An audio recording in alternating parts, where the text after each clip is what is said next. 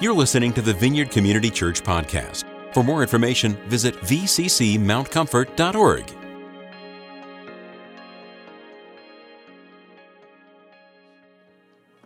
Last week we started a series on the atonement, and this is going to be part 2. As a real quick review, the term atonement, do you know that used to be 2 words? At one. And about 200 years ago, they mashed it together to call it atone. But it used to be 2 words at one, and that's what it means. It means the word for reconciliation or the unity between 2 parties. Last week we looked at the atonement of God, and we discussed that the Bible has multiple ways of describing the atonement. That it talks about ransom, washing or cleansing, and it talks about being freed from slavery, price being paid. And so there's a lot of words and a lot of phrases that go into the metaphors for, and so we were looking for an umbrella that kind of covered all of them, sort of a nexus that kind of kept us together. How do they all fit together? And so we kind of went over that and talked about covenant as that umbrella. The other thing we discussed was the inclusion of Judaism in the atonement.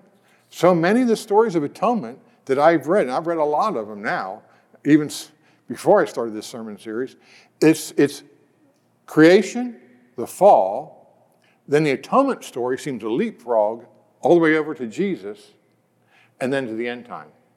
And we're saying that the story of the people of God and the God of the people of Israel has to be included. So we're not going to allow any supersessionism or anti-Judaism come into our discussion of the atonement. And we mentioned the word Torah. That word is extremely difficult to translate. And it's the Word of God as the manifestation of God's presence on earth. It's the embodiment of God. And so this goes beyond the concept of laws, and it carries little in the way of judicial or legal characteristics. It's very, very personal. So again, I want today to look at covenant and see how this allows a place for all of our images. Now, real quick, the term covenant means coming together in agreement. Traditionally, they're extremely lopsided. One side does a whole lot. The other side isn't required to do hardly anything, which is why we call it the covenant of marriage. Okay. See, notice all the wives laugh at that one. So anyway, but God entered into quite a few of these with Israel, but we really want to talk about the new covenant, which encompasses really the entire New Testament. And I want to the reason I really want to go over it, he did so many of them with Israel, and they form a loose pattern of all the covenants. And so I want to briefly go over the evolution of the theology of Judaism as we see it in the Bible. Because the early covenants with Moses were about the presence of God. God saying, I will be your God, and you will be my people, and I will dwell with you. Or he say, I will dwell with you, and I will be your God, and you will be my people. It was always about the dwelling and the relationship of God and people. And Torah was a gift of grace and not a penalty system. We mentioned last week that the sacrificial system was a response to what God had done or was going to do. It was not an act to cause it. So the sacrifice, let's use a sacrifice of blessing. They didn't have the sacrifice and then wait for a blessing. They were doing the sacrifice because of the blessing of God. So we oftentimes have that backwards. By the time of Christ, though, things had changed. The people no longer were a kingdom. They had become a vassal state of Rome. Various sects, S-E-C-T-S, of Judaism had developed, and Pharisee was the more dominant. The additions to the law by rabbi and the emphasis on Sabbath became their national religious distinction. So they separated themselves by right of Sabbath, not so much circumcision. The other development was they now took it upon themselves to believe they were a nation of the elect by birthright as Jews. So it created a complication of how to stay in, which made Torah very legal. So if you've broken Torah, you're out. If you keep Torah, you're in. And so with this, grace and relationship faded. It became very, very legal of how to stay in or else you'd be kicked out. I want us to understand, though, Torah did not change. Torah is not at fault. It's still the Word of God. So we can't misinterpret Torah by viewing how the Jews corrupted it and then say it was all about law and those kind of things. So again, going back, the grace of God was overwhelmed by the requirements of obedience to the Torah. And so that's what took away the relationship. It was all about obedience to Torah. By the way, Paul's writings are very, very, very similar to Torah. Paul kind of does the same thing. Being a child of God, being in Christ, looks like this. And if you look like that, you need correction. And you see it in a lot of his books. Early on, he tells a problem and it goes through. That doesn't mean we're works-based anymore. See, Paul had a real high value of Torah. He saw it with a very high view. And so I'm putting a lot of emphasis on this because if we're going to embrace the new covenant, we need to have a proper perspective of how the covenants operate and how they're very, very personal. Because we're not going to view this against the old covenants, but through the old covenants. And so that way, our perspective doesn't get distorted. And it's really important to understand the source of a divine covenant. That is a covenant made from God. Divine covenants have their source in the loving heart of God. God conceives the covenant. He then announces it. He then confirms it. And then he carries it through to fulfillment. And the motive is always his perfect love. So if we look at the new covenant with God, we see all those steps. It was conceived in the Garden of Eden. And if you read Genesis 3, it says, "So the Lord said to the serpent, because you've done this, cursed are you above all livestock and all wild animals. You will crawl on your belly and you will eat dust all the days of your life. And I will put enmity between you and the woman, and between your seed and their seed. He will crush your head, and you will strike his heel." That was the moment he said, this isn't over. And this was where we see the covenant begin. Then he announces it. He conceives it there, but he announces it in Bethlehem. And we see that in Luke 2. It says, "But the angel said to them, 'Do not be afraid. I bring you good news that will cause great joy for all the people. Today, in the town of David, a Savior has been born to you. He is the Messiah, the Lord. This will be a sign to you. You will find a baby wrapped in clothes and lying in a manger.'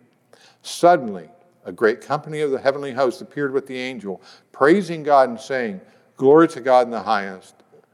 Glory to God in the highest heaven. And on earth, peace to those on whom his favor rests.'" Then it's confirmed at the Last Supper, and that's Mark 14. While they were eating, Jesus took bread, and when he had given thanks, he broke it and gave it to the disciples, saying, "Take and eat, this is my body." Then he took the cup. When he had given thanks, he gave it to them, and they all drank from it. "This is my blood of the new covenant, which is poured out for many," he said to them. And of course, then he carried it through at the cross. Just the one verse we need is John 19:30. When he had received the drink, Jesus said, "It is finished." With that, he bowed his head and gave up his spirit. You see, the love of God has been unwavering from Eden to the present. The blood of the cross seals the covenant. That's the covenantal seal. And it seals a covenant of forgiveness, of restoration, of perpetuation, not the other way around. It doesn't. the cross does not cause the forgiveness and restoration, it seals the covenant. And so the Father is not holding back until Jesus dies. In other words, the Father does not have to be conditioned to be merciful by the obedience and satisfaction of the Son. I think this is what Jesus was talking about in John 3:16-17. When he's talking about his Father, he says, "For God so loved the world that he gave his one and only Son, that whoever believes in him shall not perish." Believing in him is how we bind ourselves to the covenant. For God did not send his Son into the world to condemn the world, but to save the world through him. God so loved the world. These were spoken before the cross happened. Jesus is telling us that's why he came. That's why he became a human being. So Christmas is very, very different. It's not that he showed up so he can die on the cross. And those words were completely about the Father. It's funny, I've used this as a trivia question when I used to do youth. I'd read that and go, who's that about? Every single one of them said Jesus. Almost none of them knew that was about the Father. Because we have this perception of the Father that's different than the Son. And so oftentimes we don't think the Father loves us until the Son straightens things out. And so, but the Father has always loved us. You know, one of the other metaphors that we use under the covenant is it's called the kinsman. Kinsman. And in those days, if you were in financial trouble or legal trouble, you'd call a family member. And that family member could come in and either pay the debt or pay the fine. And without this person, you may have to sell yourself or your whole family into slavery. Or you'd lose all your land or both. And others could be added into this family by marriage, by adoption. And so sometimes your kinsman would be an in-law. So there were other ways to extend your family. Because it's with God, it's called a divine kinsman. And God's relationship with Israel in Egypt and then Sinai was this type of a kinsman covenant. And with a real special on family, and essentially the father-son relationship. As a matter of fact, in Exodus 4, he tells Moses, he goes, "Tell the Pharaoh, this is what the Lord said. Israel is my firstborn son." He's saying, don't mess. This is my kid. Okay? The kinsman, he will lead in battle. He redeems from slavery. He loves his family. He establishes inheritance. He goes and provides and he protects them. That's the role of the divine kinsman. And so we see it Passover, in the Passover and the Sinai covenants, at the burning bush, going back to the announcements and those things of the covenant, he tells Moses there what he's going to do. In Exodus 3, he says, "I've come down to rescue them from the hand of the Egyptians and to bring them out of that land into a good and precious and spacious land, a land flowing with milk and honey. I'm coming to take them out. I'm going to free them from slavery," the divine kinsman. Then he confirms it again with Moses while he's in Egypt, and he tells him what to say. He's telling Moses, "I've also established my covenant with them to give them the land of Canaan, where they resided as foreigners. Moreover, I have heard the groaning of the Israelites, whom the Egyptians are enslaving, and I have remembered my covenant. Therefore, say to the Israelites, I am the Lord, and I will bring you out from under the yoke of the Egyptians. I will free you from being slaves to them, and I will redeem you with an outstretched arm and with mighty acts of judgment. I will take you as my people, and I will be your God. Then you will know that I am the Lord your God, who brought you out from under the yoke of the Egyptians. And I will bring you to the land I swore with an uplifted hand to give to Abraham, to Isaac, and to Jacob. I will give it to you as a possession. I am the Lord." I don't think there's any question about what's going on there. So then we know the rest of the story. God vanquishes the false gods of Egypt, and Pharaoh releases his people, kind of changes his mind, so they have to go ahead and go through the Red Sea. But how does the divine kinsman fit into the new covenant? I'm going to look at one real quick story, and that's the prodigal son. In this story, the father seems to exhibit reckless, wasteful extravagance of love, mercy, and grace. The kinsman father requires no outside influence to extend his mercy. Mercy triumphs over judgment before the son speaks. The son's penitence and humble petition seals the restored relationship. He's returned to his full position with the signs of a new coat, a ring of authority, new shoes. The other son, the one that seems to insist on some form of judgment, exhibits the normal human response. That's what all the Jews hearing this story were thinking in their mind. But the father speaks with his heart and says, why mercy for this wasteful son? Why mercy must trump judgment? I pick up in Luke 15:28. It says, the older brother became angry and refused to go in. So his father went out and pleaded with him.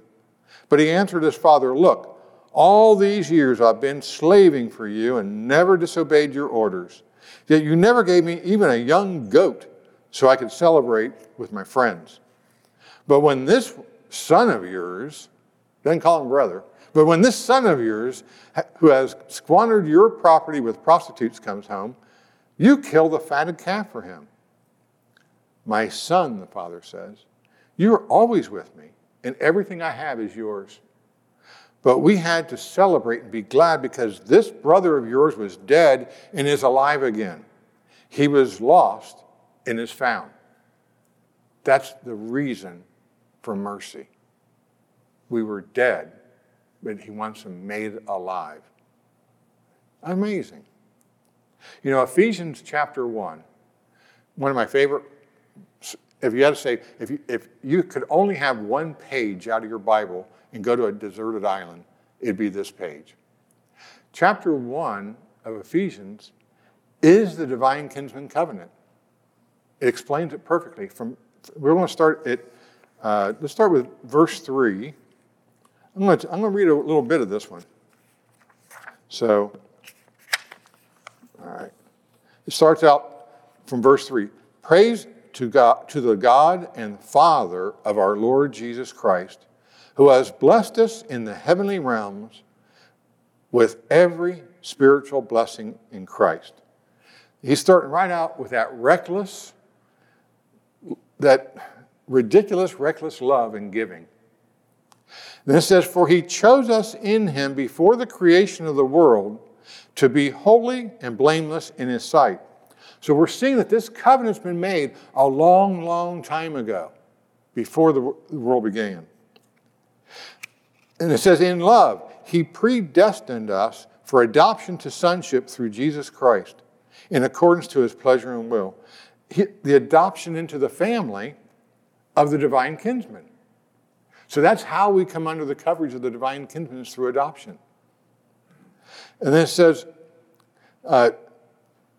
in accordance with his pleasure and will, to the praise of his glorious grace, which he has freely given us in the one he loves. He extends his great favor, wiping out our debt and not transferring our debt. That's what grace is. It's free. It doesn't need to be repaid. This is substantial. So this is not like Uncle Bob coming to help you out, and then at Thanksgiving on about that 10 grand. Come on, when am I starting to see some? The divine kinsman doesn't ask for it back. And so this is really, really a fundamental thing. In him we have redemption through his blood, the forgiveness of sins in accordance with the riches of God's grace. He personally sealed the covenant with his own blood, clearing our debt, forgiving all wrongdoing. And we have all of this up to the level of God's assets. That's what this is saying. It says in accordance with the riches of God. That's saying up to. God has unlimited resources, and so he says that's what we have through him. There is no limit. If you said, what's the limit for Chuck? I've got limits. But God doesn't. Do you understand that we are people that have unlimited resources? We're never, when Jesus said, you think you're poor, but you're rich, you have all the unlimited resources of God. And verse 8, and then the riches of God's grace that he lavished on us. Then it says, with all wisdom and understanding, he made known to us the mystery of his will according to his good pleasure. He wants us to have a deep understanding and wisdom when you know how to use it. And he's letting us in on all of his secrets and all his will because we're family. He's not taking this as a distant third party. He's saying, I'm not just going to tell you why I am. I'm going to tell you who I am and what I'm all about and what my will is so you can walk in it. I just think it's stunning when you think about this. It says, according to, verse 9, mystery of his will, according to his good pleasure which he purposed in Christ, to be put into effect when the times reach their fulfillment, to bring unity to all things in heaven and earth under Christ. He has assigned Jesus Christ to be the mediator of this covenant for eternity. He's saying what Jesus says goes. That God-made man that rose and sits at the right hand of the Father is the mediator of this eternal covenant. And we have to understand that. That we don't have a mediator like a high priest that dies and a new one comes in. It's not like a political party where who gets elected in every 4 years. We don't know what the government's doing. We have a consistent God-made man as our mediator representing us in the covenant. This is stunning. In him we were also chosen, having been predestined, according to the plans of him who works out everything in conforming with the purpose of his will. Through Christ, we're co-heirs. Through Christ, we're created with a plan, and now we're expected to walk in it. In order that we, who were the first to put our hope in Christ, might be for the praise of his glory, and you were also included in Christ when you heard the message of truth, the gospel of your salvation. When you believed, you are marked with him, in him with the seal, the promise of the Holy Spirit. By our acceptance into this covenant, by believing in Christ, we receive the Holy Spirit, the Spirit of God, as our engagement ring. That's another word for that deposit, is an engagement ring. And we share in the sealing of this covenant by the blood of Christ. And then verse 14 says, who is a deposit guaranteeing our inheritance until the redemption of those who are God's possession to the praise of his glory. We're given the Holy Spirit as a marital pledge that we are God's and we have been redeemed to be his for his glory. He is our God and we are his people, his family. That's a powerful, powerful little section there. But I guess the last question I have is, how does the divine kinsman relate to sin and evil? As I mentioned, one of the roles of the kinsman is to lead in battle. And the people are to participate and engage the enemy exactly as he instructs. God gave his son to us to become human, to destroy the works of the devil. That came out of 1 John 3:8. By becoming human, he represents all of mankind in the battle, as Moses did to Pharaoh. And in his death and subsequent resurrection, Jesus defeats the greatest enemy of all, and that's death. He defeats the evil one. And so as humans in Christ, humanity enters into the death and resurrection and the ascension into the heavenly realms, and we're restored to our true form, the image and likeness of God. The victory of Christ establishes the kingdom of heaven.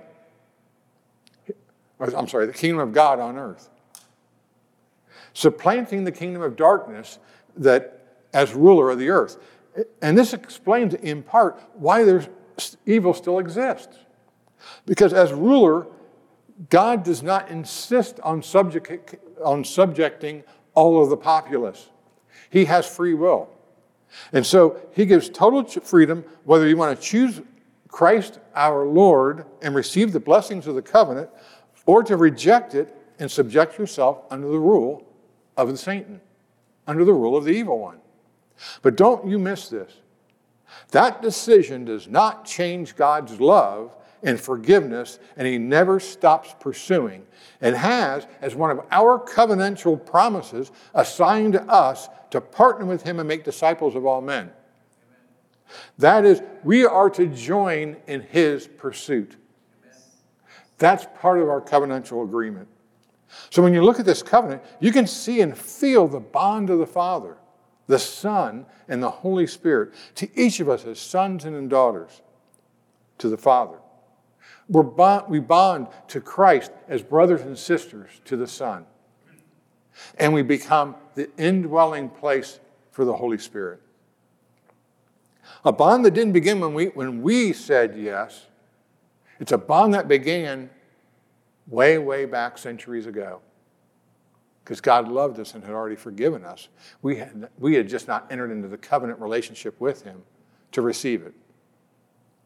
You know, as we just read in Ephesians, Jesus is the mediator and administrator of this family bond for eternity. And he's seeing how he can lavish us with more and more blessings and benefits from the riches of the glory of the Father. Like the Israelites leaving Egypt, he's basically saying, how much can you guys carry? If you remember, in the Egyptians, they all gave them their gold, and so it was only limited by how much they could carry.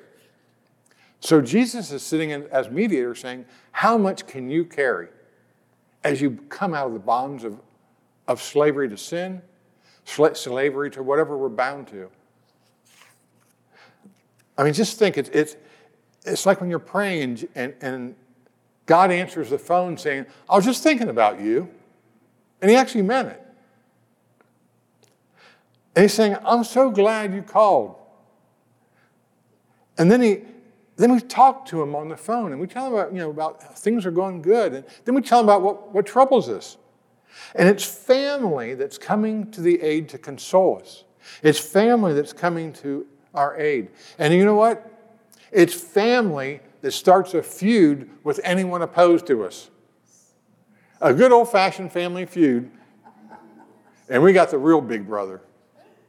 So it also changes how I look at communion. You know, when I take communion, it's a renewal of our vows of the new covenant. Almost like a renewal of your marriage vows. Because it's a living and present reality that began way back at the Old Supper, or at the Last Supper. We're not memorializing a covenant relationship, but we're celebrating the living Christ who's mediating an active covenant with the Father. For you ex-Catholics, that's why it was called the celebration of the Mass. The entire service was to celebrate communion. We called it the celebration of the Mass. It's not a memorial service. We celebrate the body of the incarnation. We celebrate the blood that sealed the covenant. And we proclaim our roles in the covenant and renew our faith and our belief right there in his presence at the table. You know, I have found that relating to Christ as covenant opens so many more doors to me. I've only touched on a few more. I wish I could spend time on the incarnation, just what that means. Because for him, that means that the engagement of covenant at Christmas is so different than Christ is born, give me a gift, and he's born so he can die at Easter. It's to release the kingdom, to defeat the enemy. And we see him time after time doing that. We see, and then he shows his righteousness by fulfilling the old covenant, fulfilling Torah, which makes him the only one that could go head to head and have war with Satan. Because each and every one of us would have some blame, some shame that Satan could beat us and defeat us in a head-to-head battle. But he doesn't have that with Christ, because Christ never failed. It's an amazing story. And it all fits under the concept of covenant. Here's what we're going to do. Those of you at home, pay attention. This is where you look up. We're going to kind of stand here today, and we're going to kind of proclaim. This is my own version of the Apostles' Creed, if you will, but it's Colossians 2, 9 through 15. And let's just stand and read that and declare the goodness of what Jesus has done. I'm using, in this case, the Passion Translation. So those of you at home who are looking at your King James and you can't figure it out, that's probably why. For he is the complete fullness of deity living in human form. He is our own completeness, is now found in him. We are completely filled with God as Christ's fullness overflows within us. He is the head of every kingdom and authority in the universe. Through our union with him, we have experienced circumcision of the heart. All the guilt and power of sin has been cut away and is now extinct because of what Christ, the appointed one, has accomplished for us. For we've been buried with him into his death. Our baptism into death also means we were raised with him when we believed in God's resurrection power, the power that raised him from the death realm. This realm of death describes our former state. For we were held in sin's grasp, but now we've been resurrected out of that realm of death, never to return, for we are forever alive and forgiven all our sins. He canceled out every legal violation we had on our record and the old arrest record that stood to indict us. He erased it all, our sins, our stained souls. He deleted it all, and they cannot be retrieved. Everything we once were in Adam has been placed onto his cross and nailed permanently there as a public display of cancellation. When Jesus became a spectacle of all the powers and principalities, stripping away from them every weapon, all their spiritual authority and power to accuse us. And by the power of the cross, Jesus led them around as prisoners in a procession of triumph. He was not their prisoner. They were his. Amen. When Jesus on the cross said, "It is finished," he used the term tetelestai, or tetelestai. That's an accounting term. And that's what we stamped on an invoice of debt. So when he said it's done, he means it was paid. And so when we read this, it says every debt, every legal right that anyone has against us, we've broken the legal right of the evil one to have an attachment to us. The only way that can be changed is if we restore that legal right. So those of us who somehow slip into different things, and we wonder why it won't go away, it's because we have given permission now that was taken away at the cross. So if you have something in your heart that you need forgiveness for, this is a good time to ask the Lord for it. Ask the Lord to cleanse you of any of those kind of things. If you have a sin that just doesn't seem to want to go away, instead of white-knuckling it, why don't you give a call to the divine kinsman? Let him start a little family feud on your behalf. It's not always easy. Sometimes it takes time, but it does happen. I stand before you as a chain-smoking, alcoholic car guy that God has transformed, that I've done very little in. My wife takes some of the credit. because she threatened me if I didn't go to church with her. But the Holy Spirit's a powerful, powerful spirit. It's God. If you don't think that anything that you're not comfortable with can't be erased, God's here. If anyone's watching this and you think, you really don't know my history, God does. Do you realize that long before Jesus died on the cross, he already forgave you? He already said, you're my child. Would you come back into family? And all you have to say is yes to Jesus. He'll figure out the rest. You say, oh, don't I have to give up all this stuff? You know, that was all my hesitation. What I had to give up. And God will never, ever ask you to give up anything that's really good for you. So, I know some people that they can have a beer, stop, enjoy it. That's not me. So he's not taking it away from everybody. He's personalizing your joy. He personalizes how everything in your life fits best in your life. That's why he had to go all the way to Korea to find me a wife. So I just want to, everyone here that needs prayer, we have chairs on either side. We'll make sure you get prayer. I think it's a good day today. I think that when we see the depth of the relationship of Christ that we have with him, that he's invited us into, I think that brings us more aware of really the personal nature of this. We don't talk about God. We talk to him. I can tell when one of you are talking about one of your relatives. There's a look on your face as someone that's a personal connection. And if you've been a Christian a long time even, and you don't feel like you have a real personal connection, pick up the phone on your knees. Spend time. Make appointments. I think Michelle talks about this a lot. Make appointments with God. Make a date with God. Spend time with him.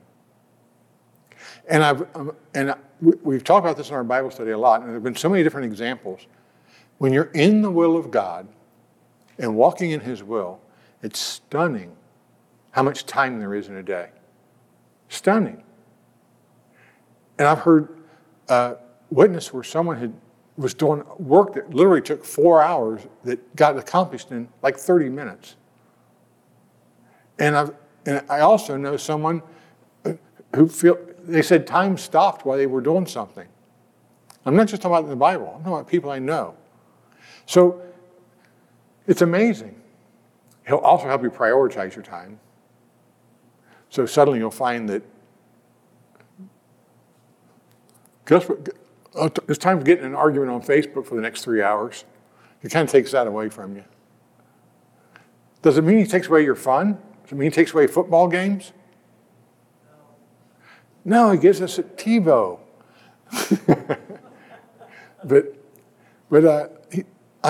He understands. He understands you. Some of you couldn't care less about a football game. So he'll work around what you love. Some of us would rather go to a football game. Some would rather go to a park. Some would rather do both. So just to understand that God really, really is caring for you. He really, really loves you. And he's always loved you. You didn't make a decision to find him. He's been around. All you got to do is just say yes to him. You've seen it around you. All of us have seen the beauty of God around us. I mean, I just heard someone talk about different birds. You know, one of the members of the church, she puts on Facebook all these pictures of birds. Birds I've never seen before. It's just stunning. It's an amazing world that he made. So let's just close. I just want to say, Father, we just give you the glory. I didn't do a single thing. All I had to do was look up and you said, will you say yes? And I said yes. And the next thing I know, you got me going to meetings. Because your power, your will is so powerful, so incredible. You won't do anything that we won't do. If we disagree with something, you're not going to force us. But boy, you love us so much that you won't stop pursuing. You won't stop giving us the signals. You won't stop letting us see the things. So in a day like today, where we've got this coronavirus, we have all these unrest, we have all these different things, let us, Lord, see the beauty that you have in each, every one of your creations. The person that we see that's being arrested, and it's just done something horrible, that's a child of God that's been under the influence of an evil one. We really have to understand how to love that kind of a person. That when someone says something we think is outrageous, that's someone that was born in the image and likeness of God, that Jesus loves dearly and paid an incredible price for his opportunity to come to him. So I'm just asking you, let's be totally aware of this enormous gift that he's given us and that he's also given to everyone around you. That we don't live on an island. God did not tell us to live on an island. He said, go out and to make disciples of everyone. Go out and see people. Go out and share the good news. Because we really have good news. We pray this in Jesus' name. Amen.